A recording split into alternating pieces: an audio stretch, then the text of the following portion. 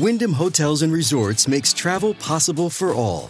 Whether it's the long haulers looking for a great cup of coffee, a roomier rest for the on-a-whim road trippers, or a place to make summer memories with the whole family. No matter who you are, where you're going, or why, with 24 trusted brands to choose from like La Quinta, Days Inn, and Super 8, your Wyndham is waiting. Get the lowest price at WyndhamHotels.com. Restrictions apply. Visit website for more details. I'm recording right now. Don't brag. I mean, I'm not trying to brag, but... Truly? Darkly? Creepy.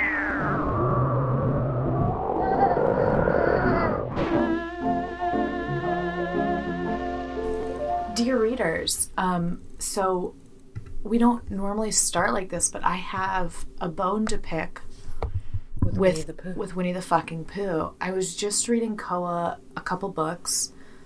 I read All the Places You'll Go. That's a nice book, isn't it? You know what? I needed to hear it today. It was to you. Did you? Because I was reading it. I told Quinn, I'm feeling a little down. I'm feeling a little blech. And I'm feeling really single. Alone? Yeah, I think it's the Party for one. Party for one. I think it's that, like, when you're single, you either are with people you love, your friends, your family, like this, and you have like this amazing, like coming here. It's just like a warm family vibe. It's wonderful. And then when you go home, you're just alone. Cheers. Sorry. I'm literally, Carrie's talking to me about something very sensitive, and I'm licking the inside of my eggnog glass to make sure there's not possibly any eggnog that should get left behind. Well, no child left behind, no Carrie left behind, no eggnog left behind. That's our motto, folks. And that's our motto. But I get what you're saying. I feel like you're saying that you have a really full, rich life, and that some nights when you arrive home alone, that's the part that you're like, well, I wish this part was different, though. Yeah, well, I miss having a partner, that's for sure. And I am going through what I like to call the last of the breakups. I think this is it. I really do think this breakup is going to stick with this person. Did I tell you my therapist was really fucking hard on me the other week? Did I tell you that? No. I had a therapy session with my amazing therapist, and I adore her. And she's not really hard on me, ever. Like, her whole thing is, I don't give advice. She'll point out connections in my life or things like that. And she was harder this week on me than she ever has been. At one point I was like, I miss this person. I'm feeling really sad. I miss this person. And at that point she was like, whoa, what do you miss? Talk to me. She's like, what is it? Because the relationship had a lot of problems. The relationship wasn't fulfilling. It wasn't an easy relationship. It was a challenge. And she kind of called me out on this missing energy that I had of this person, and sort of held me to task and been like, all right, when you feel like you're missing this person, imagine what it was like 12 hours with them. And that changed something with me, because she's like, 12 hours is a reasonable time to be with someone. Well, if it's a relationship, it's not even. You should still be in the honeymoon phase at 12 hours if you're thinking, you know what I mean? Totally. And I think, and I don't want to like out this person, because, I think he did the best he could. I really don't have, listen, there's anger, sure. There's, frustration, but I don't think he's a bad person, right? I don't. Mm-hmm. I just think he couldn't give me what I deserved or wanted. And big emphasis on the deserve, right? But he was so in his head that it was 12 hours would be really tough. Mm-hmm. And that was really valuable for her to tell me that, being like, you might miss the first hour of being with this person, that like romantic love, but 12 hours in, it was tough. Anyway. I really think that when you find your person, that's going to be so evident that I'm like looking forward to that euphoric breakthrough where you're like, oh my God, where it's easy. Oh my God, where I can't imagine that, like, the way this person treats me and the way they make me feel about myself and what they add to my life. I can't believe I ever thought I could even consider the other less than this. Yeah. So I'm, I think the holidays are a thing, and, nostalgia, and, it's a melancholy time. I mean, it's one of my favorite seasons. It makes me so happy. Mm-hmm. But I think in that way, too, it makes me feel really lonely. Yeah. And I've also been drinking a lot this week, which I think the emotional hangover of it is like a very real thing, too. Oh, completely. Yeah. Completely. I think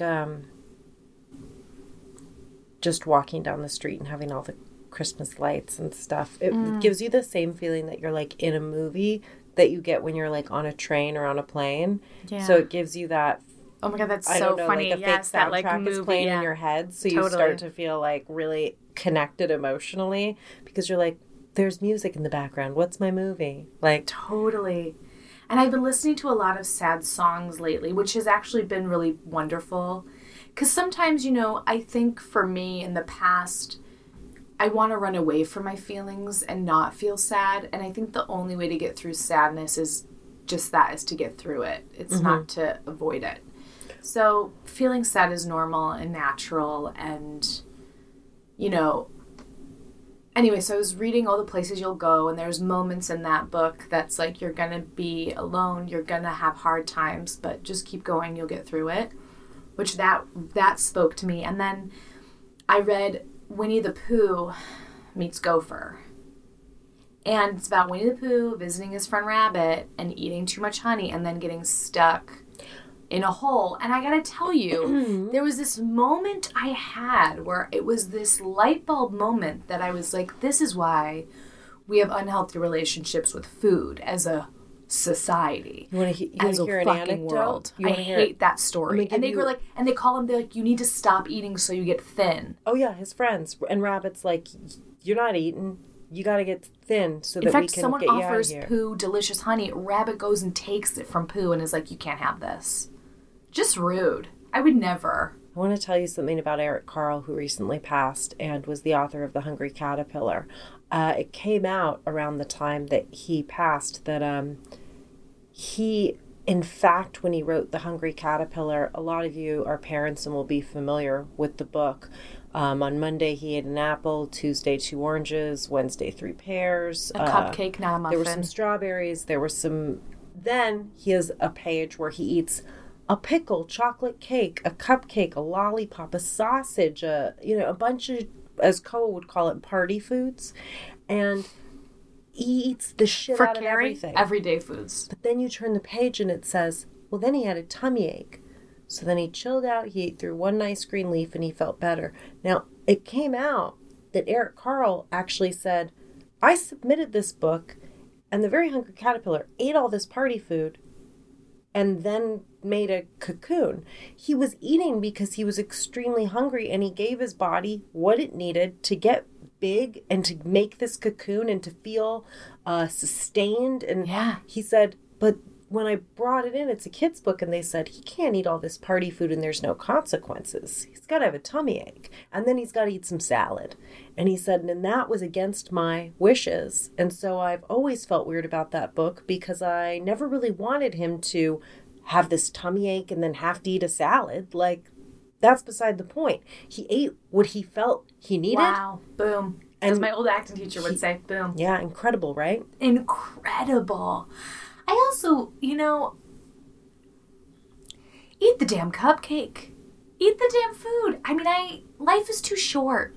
Get off of social media. You know what, actually. If you want to turn into a butterfly, you've got to eat the cupcake. Wait, this is a moment. This is a moment that we're having. This is a aha moment. Okay. I've been home the last 2 days, and my rule is I can go on social media if I have Wi-Fi. Oh, shoot. So you've been going. I've been going on social media. That's why I feel depressed. Shit. That's why I feel sad. You bing bong. Idiot. You can call me an idiot. No, I'm going to go bing bong. You went like this. Eat bing bong. You bing bong. You it bing bong. It's, yeah. You bing bong. I figured it the fuck out. I do that with my kids. I'm like, you mother. No, I'm the mother. Sorry. They're the mother confused. Fruit. They're the mother fruit. You mother's fruit. That's a good one. You mother's spawn that I love. You mother fruit. Mother fruit. Well, the fruit of your loins. I don't think you should be so hard on yourself. I think, and I don't think you should go on social media. And I think that's the big thing. Drink your fucking eggnog cocktail that I made you. It's gorgeous, folks. It's gorgeous. Did a little dash of pumpkin pie spice across the top. Because why not? Problem was, as Matt pointed out, you wanted it to gather and then it dispersed. But I don't mind it. It's really pretty. Okay. All right. What else? Your parents were here and that was really fun. Wait, but Quinn and I both had parental visits. Parental units. Parental units visits. I saw Girl from the North Country. You saw American Utopia. Oh my God, I gotta tell you, American Utopia. First of all, David Byrne is a living legend and rocks it. And I cannot believe his age because he owns that stage. And it's How old is he? Incredible. He's like 70. God, but he's fucking like, blessed. I want to be there. You can't imagine.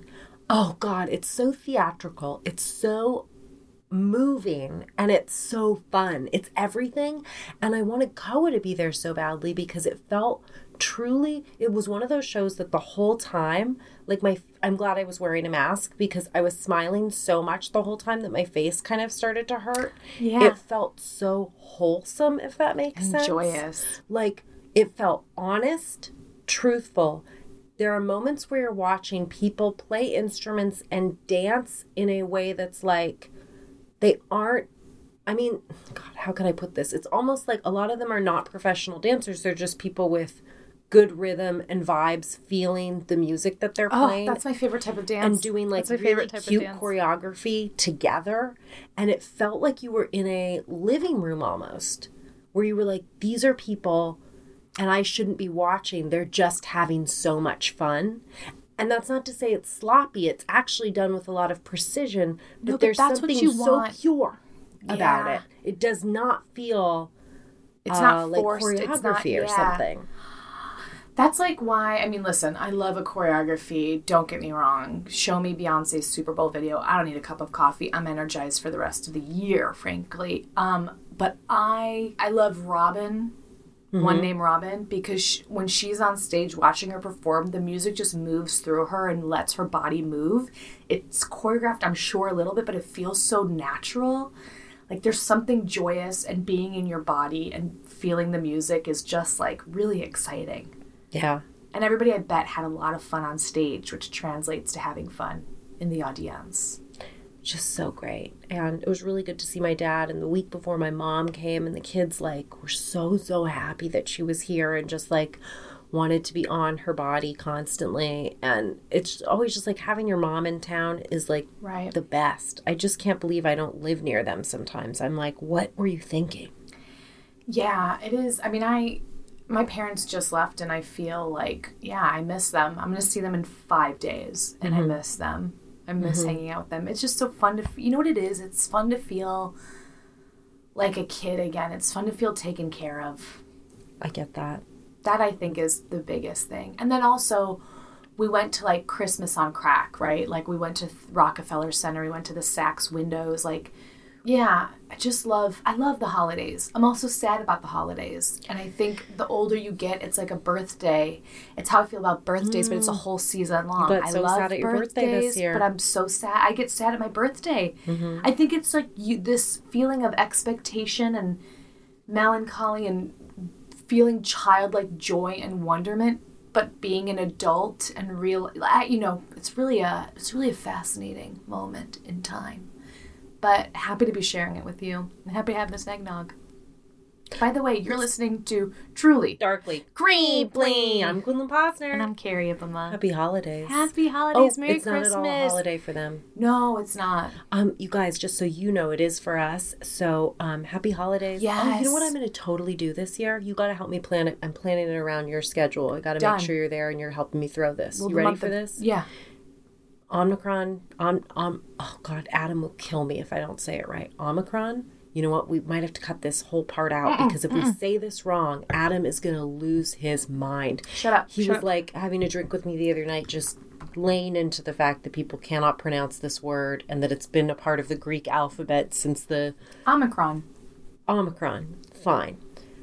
I hope so. Pending.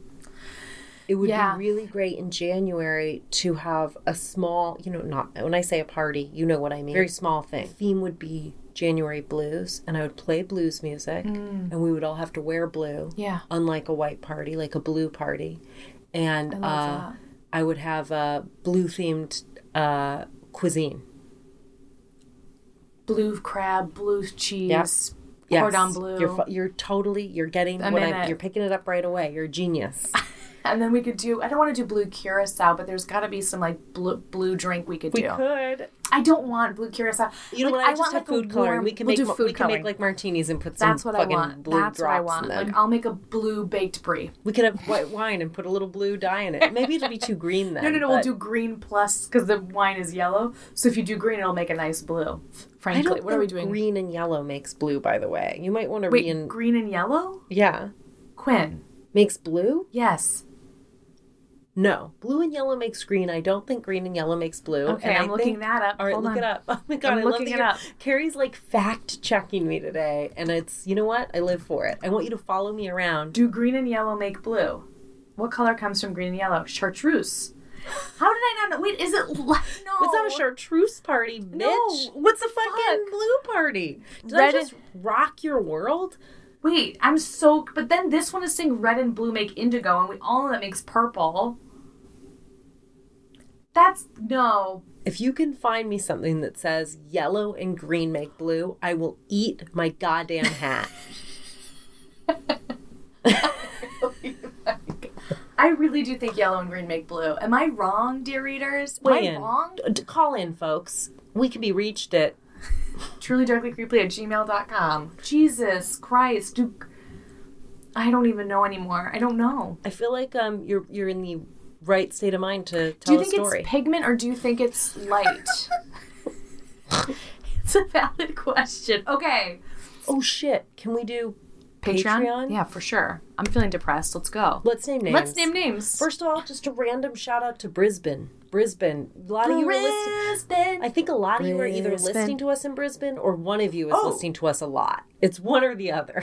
Wait, we have a listener in Brisbane. I thought that was the name of a Patreon. No, Brisbane. Just general, like I'm doing like a concert hall shout out where I'm like, hey Brisbane, like that kind of thing. Hello Cleveland. Hello Brisbane. Hello Brisbane. And now for the shout out, Elena, like to lay with Elena, 'cause I'm in love with Elena. Yeah. Elena, we love Elena, Elena.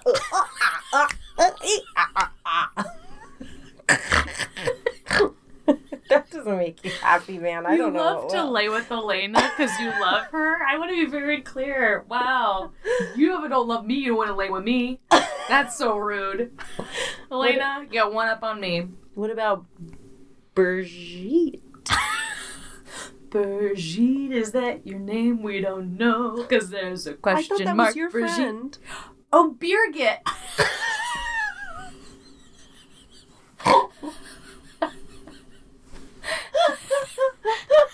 She would have been so mad if we did this song and did her name wrong and you know her. Oh, Jesus. Quinn announces the Patreon and I don't know. Birgit, we love you. Birgit. Let's go get a beer with beer. Get a beer with beer. Get it backwards and forwards. That's the trick that I'm doing with your name.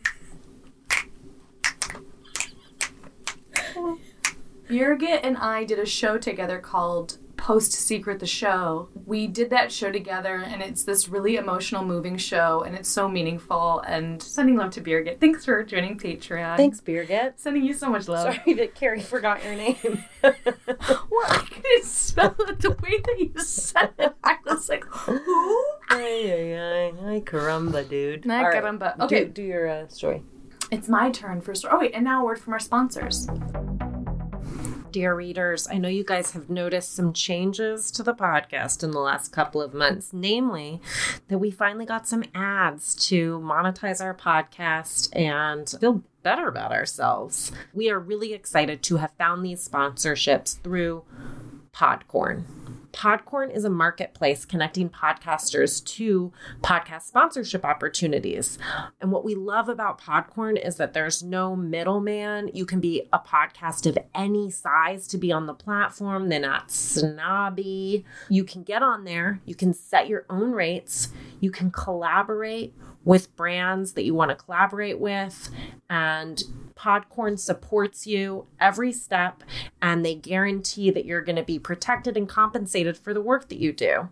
Their marketplace mission is to give podcasters transparency, creative freedom, and full control of how and when you decide to monetize. We'll put a link in the show notes so you can sign up for Podcorn today and start browsing sponsorship opportunities. And we just want to thank Podcorn so much. If it wasn't for Podcorn, we wouldn't have had the courage to try to take our podcast to this next level. And we're really happy that we did. So thanks, Podcorn. We love you. I love to sit and laugh with you, but all the games that we're usually kind of play, old. They're played out. I mean, pardon the pun, they're played out. We need a new one. I have them like memorized at this point. They don't make me laugh. I need a new party game. And? So I found one. Are you ready for this? I'm so ready. Okay, it's called Pay the Price.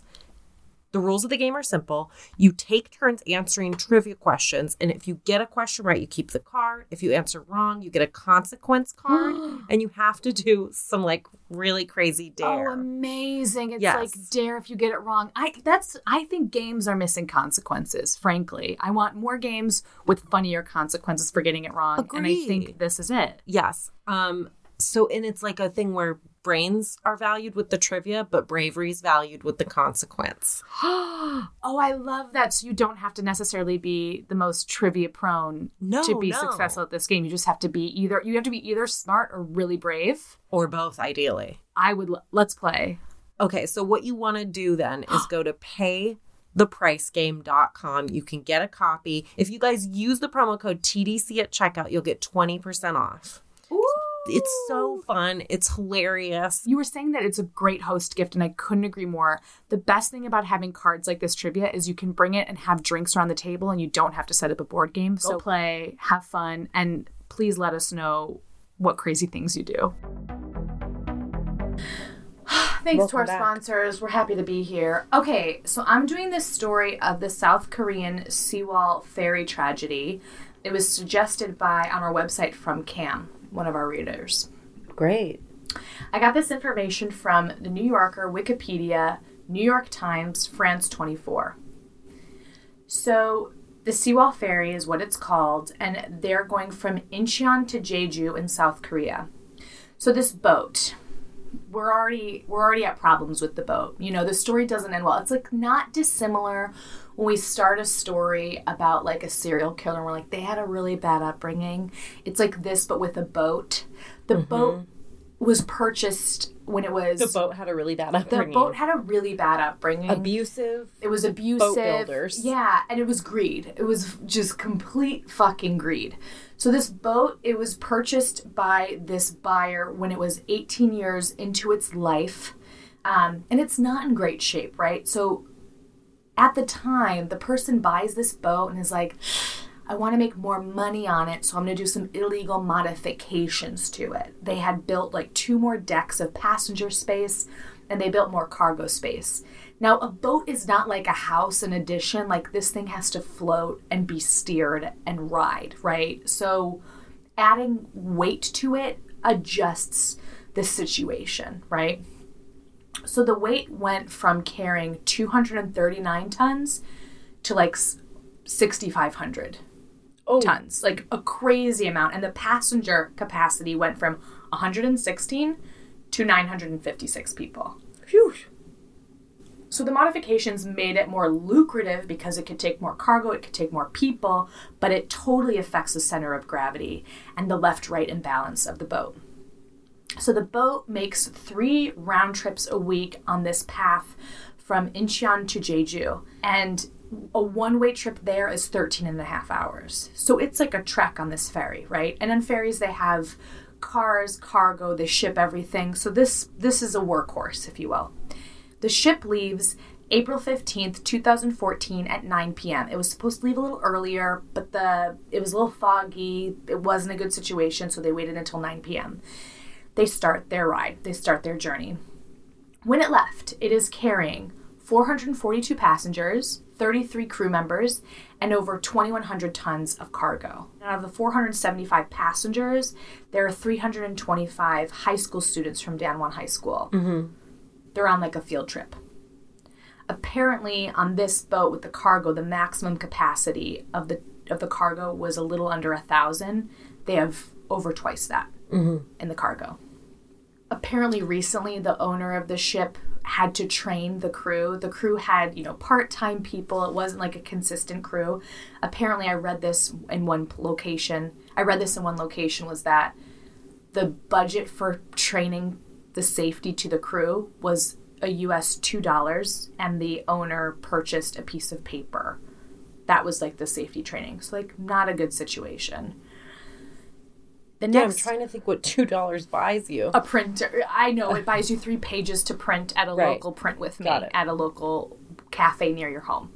So April 16th, it's 8:20 in the morning. They've been driving for they've been on the boat for 12 hours at this point, and they're about to go through this channel.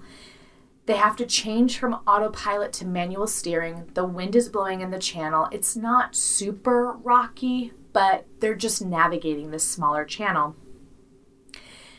At 8:27, they're okay, but there's some strong undercurrents happening in the channel. Breakfast is being served, and people are out and about the boat, socializing, smoking on the decks, but people are normal. They're not seeing anything going on. At one point, the captain is telling the first mate or whoever is driving the boat that they need to increase their right turning by 5 degrees. Let's say it's 135 degrees to 140 degrees, just to maneuver out of this channel. She turns the boat. She feels the boat tipping. She tries to correct it by turning it the other way. It is out of the water. She cannot turn. The cargo that's not secured properly starts to slide towards the right side. Making it tip more. At 8:48, 2 minutes after she's instructed to turn the boat starts to tilt. At 8:49, the boat begins capsizing. Okay. They call for rescue 3 minutes later. There is footage from the ship where you hear the captain over the loudspeaker say, "Stay put, everyone stay put, it's dangerous if you move." I mean, think about it, right? The boat is tipping. They don't want people to move because they don't want to affect the weight. However, the cargo in the bottom of the boat is already going and affecting the tilting of the boat. There's footage on people's phones saying, they're tasking us to stay. They're feeling the tilt. There's footage on a woman's phone of a girl, a high school student, saying, they're telling us to stay still, but there was a subway incident recently where the people who didn't listen survived. But all the people are staying still for the most part, especially the high school students who are told to listen to authority. A student at the same time calls 911 on their phone or their version of 911. Mm-hmm. And that gets to the dispatcher. That gets to the patrol. They hear about it that way, and they start to send rescue ships out. So people are staying still. At that point, people are told to put on their life vests and stay still. At this point, it's 9, what time is it? It's about 9 o'clock, right? Mm-hmm. This started tipping 12 minutes prior. It's happening pretty quickly. They start to send rescue boats out towards the ferry, and they start to hear that things are not going great. At 9:23, the passengers are told to put on life jackets. However, at this point, the speaker system in the boat stops fully working.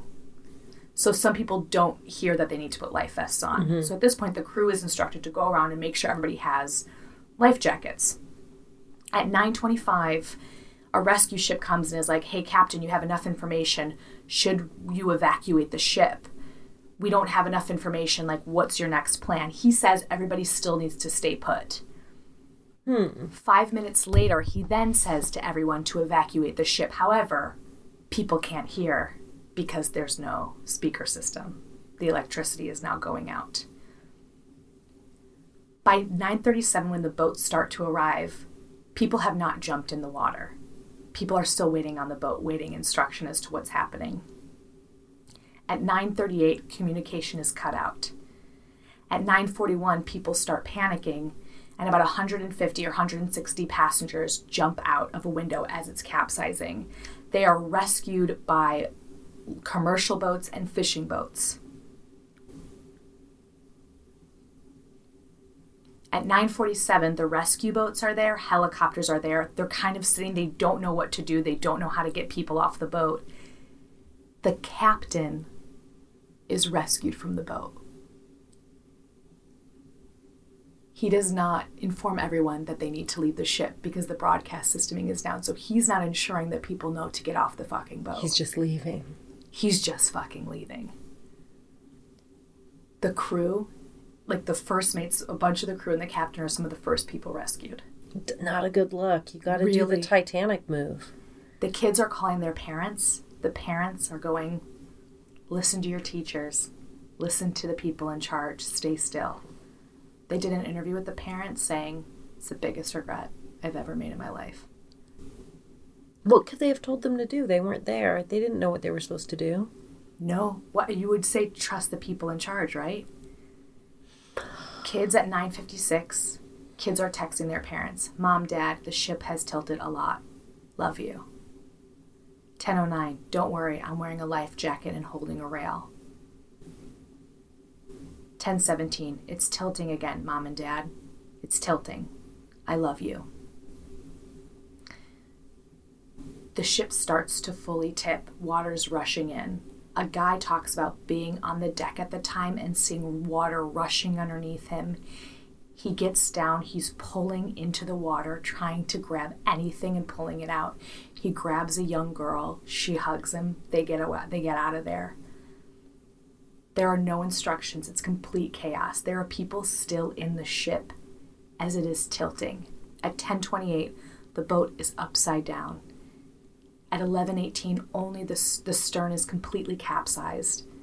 By 1:03, the ship is completely submerged. There are people still in the boat. At that time, search and rescue is telling people, we got everyone out of the boat. Everyone's okay. Everyone escaped. That is absolutely not true. There are notes sent to the parents of the high school students saying, all of the people from Danwin High School have been saved. That is not true. They just kept reporting the situation and not doing anything. At 5:35 p.m., parents still don't know if their kids are okay. They've heard at the school that they survived, but they've heard no other word otherwise. The boat's upside down. They know kids are missing. They're counting survivors, and they're realizing, fuck, a lot of people are missing.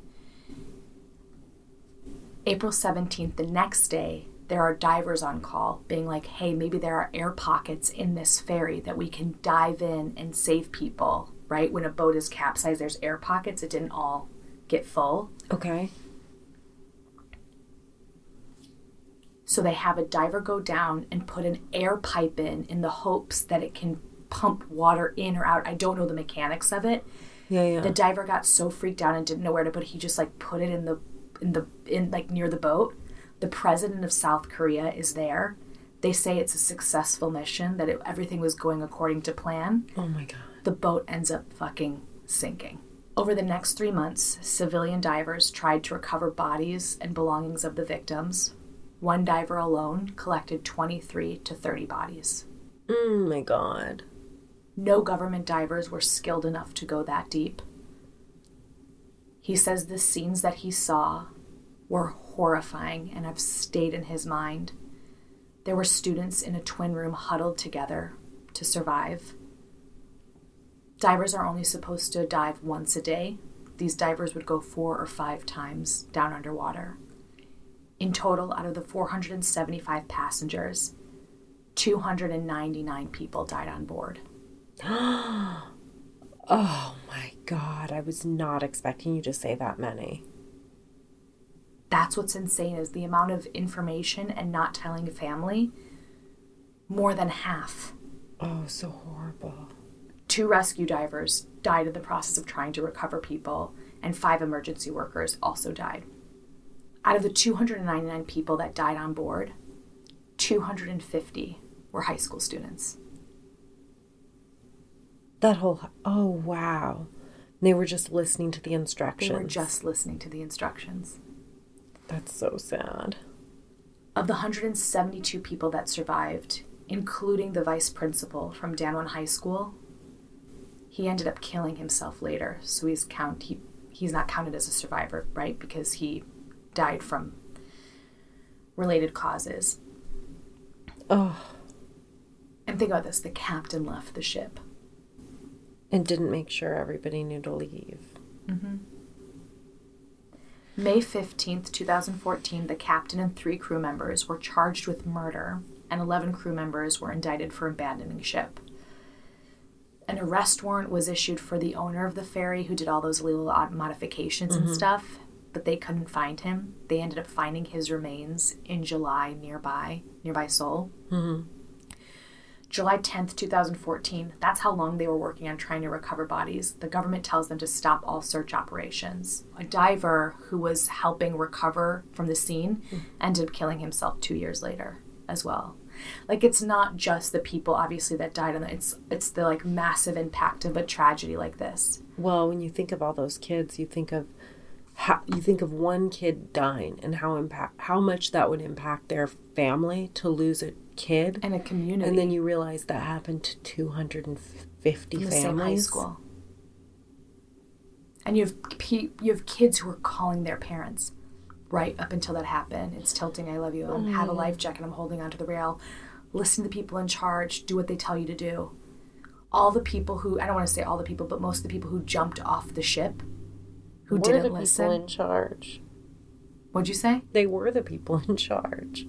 Left the ship, right? Yeah. So what was interesting about this disaster was it really called into question this culture of obedience, right? Mm-hmm. It's like this culture of obedience killed these people. Had these people probably followed their instincts, they would have gotten off the fucking ship in their life jackets and swam until rescue boats came. Oh my God, it's so hard to know because it's one of those things where you get what you then hear about things where people are trampled to death because there's no chaos. One in control. You just did that story. Right. And it's like, that's why it's hard to have like a crisp, clear takeaway on it. Because you're like, leave it to your instincts. People get trampled to death. And you follow directions. You sink in a ship. It's, I don't fucking know, man. I don't either. I mean, I can imagine if Perfect it's tilting, storm. you probably don't want to move, right? There is that thing of like, oh, I don't want to mess this up. If everybody were to move, it would have capsized quicker. I mean, I don't know. There was such a massive loss of life. 299 people died, right? Or 299 passengers died. 172 survived. That's it. And think about it. I told you about 150 to 160 people jumped off at once. Like there was a massive... Those are the majority of the survivors. Those are the people that lived. Yeah. So there's this obviously investigation as to what happened. This is a huge tragedy in South Korea. It has become a political nightmare. It is called into question the president at the time. What did she know? Why wasn't she more active? And it was like a lot of the time she was like, oh, I didn't know what was going on. And so their Congress have like this crazy investigation into what happened because people want fucking answers. There are children that are dead. Yeah. There's reports that the crew was drinking beer while the ship was capsizing. The ferry's construction made it almost impossible that there was any air pockets in the ship. And they knew that. The government knew that there wouldn't be air pockets, yet they gave this hope that there was. And they had this mission with the president in that they were going to put this air pipe in and do... And that all was failed, and they claimed it was a success. They told everyone that they got all all of the people off the ship, and that was just wrong. They didn't have all that information. It's just like this failure of rescue efforts. These rescue boats would come and they're like, we're charged with the rescue plan, but we don't have any idea what to do. We don't know what to do. So nobody was like taking charge and saying what to do. It was just like chaos. It felt like there was chaos all around this ferry, but the people on the boat were trusting that all these people were going to save them. It was like chaos everywhere but on the boat, it feels like, because everybody was just listening to orders. The captain is charged with homicide, fleeing, and abandoning the ship, and negligence. He gets a life sentence in jail. The chief engineer gets about 10 years, and 13 other crew members were charged and found guilty, and they got ranging between 18 months and 12 years in prison. The president obviously comes under complete scrutiny, intense scrutiny, and she's called to be impeached. The court ends up expelling her from office because she's found guilty of corruption, blacklisting, and misuse of power. 2 weeks after she's removed from office, the president, they begin to salvage the Sewell ferry. That's 3 years after the sinking. So they haven't touched the wreckage for 3 years. But they managed to get the boat off the floor and bring it into shore and just search for anything. They find hundreds of cell phones. They find shoes. And they're cleaning it and using it as evidence. And also valuable things that families will want. They would want the belongings of their loved ones that they lost, to see last videos, last calls, whatever is on these phones. These parents lost their kids in this massive ferry tragedy, and so they become their advocates and looking for answers, and they become a huge political force in South Korea at the time. And so they see the boat coming in, but it's blocked from them, and they're locked out, and they're like, you kept things from us. What are you hiding? Show us the boat. This is like a way that they could help bring peace to their child's memory of getting this boat back in and getting all these questions answered.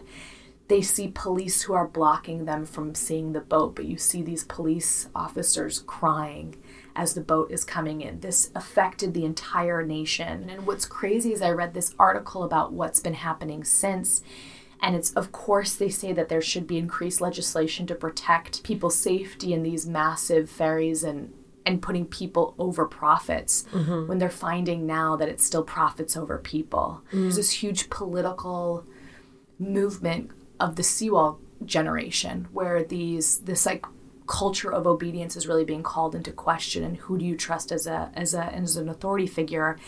And a lot of these young people who are raised with this tragedy in their lifetime, they're running for office. They're trying to change the politics and make it so that they have more of a say, and that they're challenging sort of the status quo of what that culture of obedience is.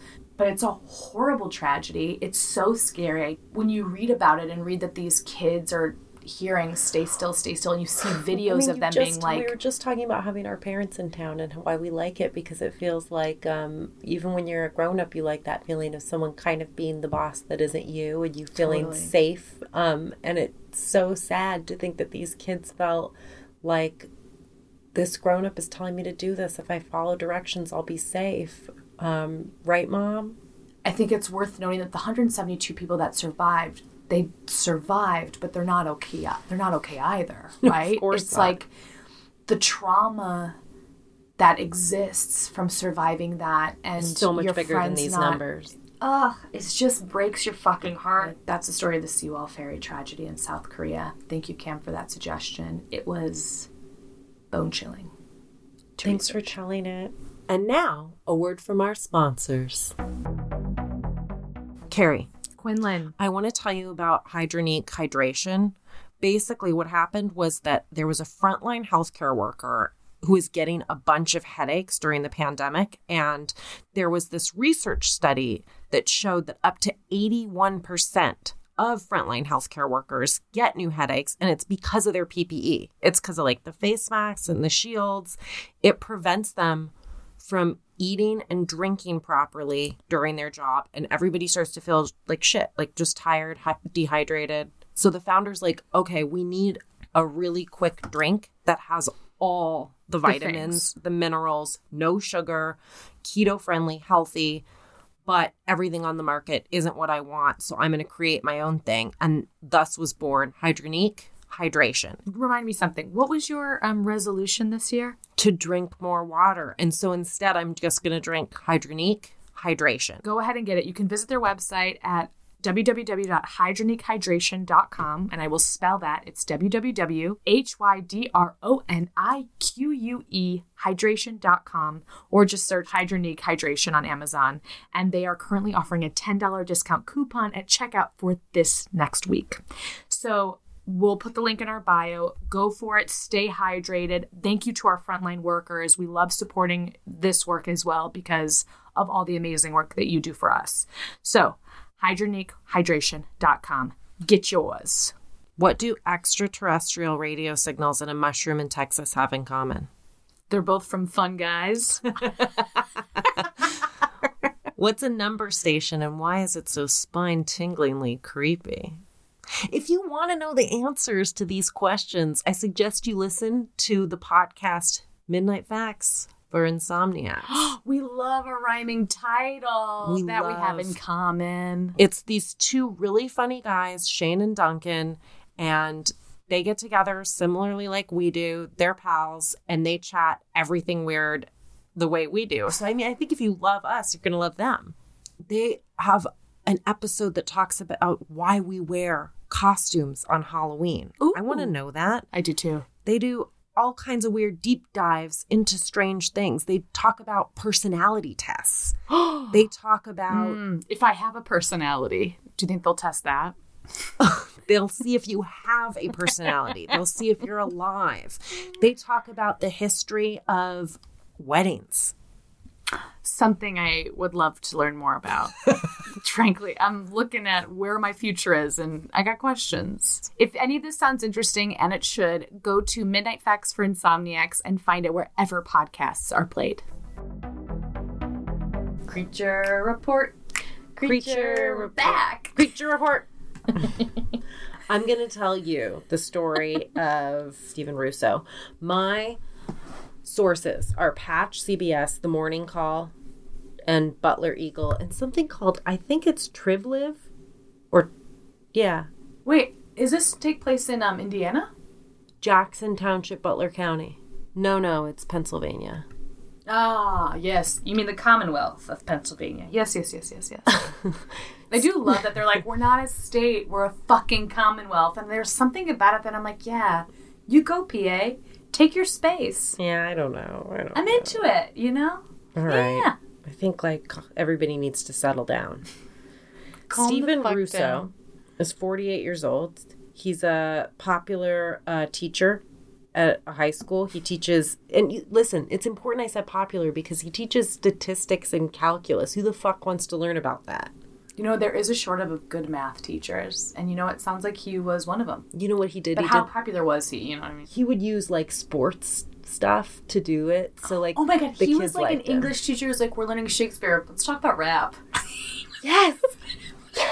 He's Michelle Pfeiffer. She's like, this Shakespeare. It's kind of like hip-hop.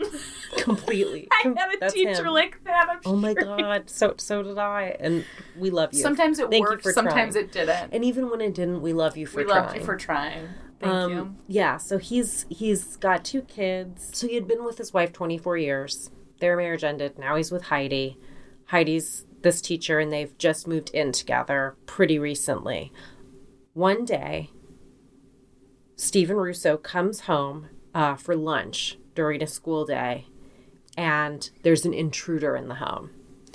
And he startles this person, I think. They run out of the house, and he's like, let me see what they took. The only thing that's missing, Heidi's cat.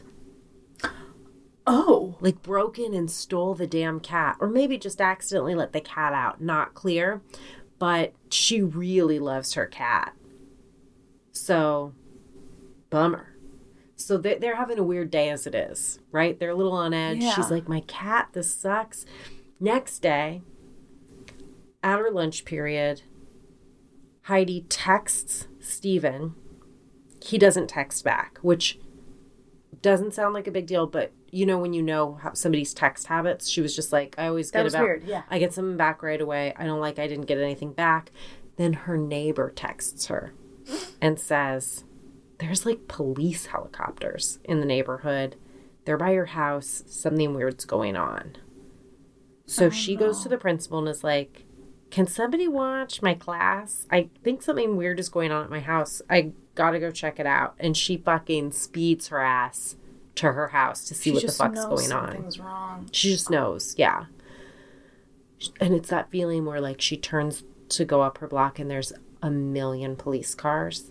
Oh, that feeling, I can't imagine. She runs out of her car and there's police by her door. And she just starts screaming, where's Steve? And one of the policemen says, Steven Russo is dead.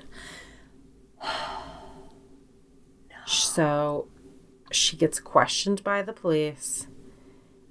And she's like, I have a thought on who did this. Her ex? Yeah. Who stole a cat? It's not really... Okay, yeah, it is her ex. His name is Richard Lazinski, and she had been dating them kind of at the same time and had broken it off with Richard. Yeah. The police are like, here's what we know. Steven was shot in the side of his head with a small caliber gun. He was killed, this is so garbage, the day before Thanksgiving. And it was his daughter that found him dead. No. The home was pretty much intact. Like, remember, there had been an intruder the day before. Probably the same person.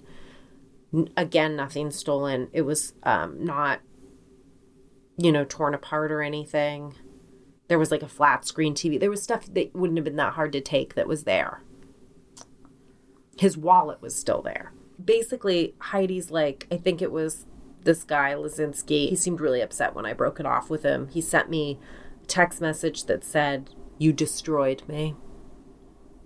And so the police are like, okay, this is good evidence. It does seem like it was obviously something personal, so we're going to start looking into it. And 5 months after this murder, they are still looking for clues. They're going back to the scene of the crime. They're looking in the area to see if there's any evidence that was ditched. They ask people in the area, do you have any information? They're like, what do you canvassing? Like, and please tell us anything you saw out of the ordinary. Well, it seems like it was like they know who it was, but they just don't have any evidence connecting this person to the scene of the crime. Yeah. I bet he has an alibi. Well, I'll tell you what evidence. So they start looking for evidence. They look for fucking 2.5 years. So it's not, I need you to understand the turnaround on like them figuring this out, even though I just told you everything, is like pretty crazy. But in that time, they figure out things like... They're probably an ill-equipped police department for this type of crime, too. I mean, so...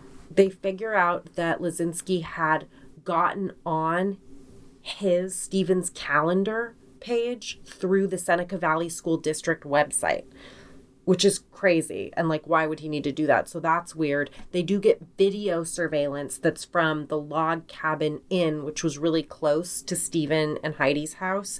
And it shows a guy that looks like it could be Lazinski walking toward Steven's house on the day of the burglary and on the following day, same guy, when the murder happened, same guy. Also, so they start looking into him and being like, who is this guy? And he has a weird fucking past. In 1994, he was convicted of an armed robbery of a post office. Who the fuck robs a post office? So that's a federal crime, you ding-dong. Oh, yeah. He served time in federal prison. Jesus. And then he became a jailhouse informant. God. Because they were investigating a triple murder and he was like getting stuff from the inside. He was married. He got arrested because he attacked his wife and stepson with a hammer and a knife, which sounds like, I'm very surprised they're alive. That sounds crazy. Well, he was like being crazy with a knife, and then before the police came to stop everything, he actually like cut himself, like face-off style. So just a few days after, this is crazy, they couldn't get him on this. A few days after Steven Russo was killed, Lazinski texts Heidi and says, did you point the finger at me, Steve? Is that the most annoying text you've ever heard? Annoying is a word for it, but I'm sorry, Steve is really funny. Steve. So formal. So fucking crazy. So she's like, you guys, wire me. I will talk to this guy. He's nuts. In one of their talks, he says to her, if you're asking me to prove to you, to rule me out, Heidi, I'm sorry, I can't. And then she says to him in a different conversation, did he suffer? Did you fuck with him before you killed him? And Lazinski said, none, 0. And she says, how are you sure of that? And he wrote back, how do you think? So he's like all but completely admitting it. And this is 2.5 years. This is 2.5 years after. Isn't that nuts? God. I do think like Law & Order definitely shades our timeline of these situations. Oh, totally. So they're closing in on him, it sounds like, and they had a few forensic tests. If I were her, I'd be so fucking afraid of him. Like, I know. This is someone who's clearly in his unhinged. Family. Oh my God. So they're doing some forensic tests that they're waiting on, and they're like, we're going to get this guy. And then it's June 27th, 2013, and he dies because of a blast that kills him from a homemade explosive device. Get the fuck out of here. So it like he was making him in his head and neck. Bomb. Wait, but it's what's unclear about it is it seems like it might have been strapped to like his head. It was to his head and neck. And so they're like, this is a suicide. But then another person's like, well, he definitely killed himself.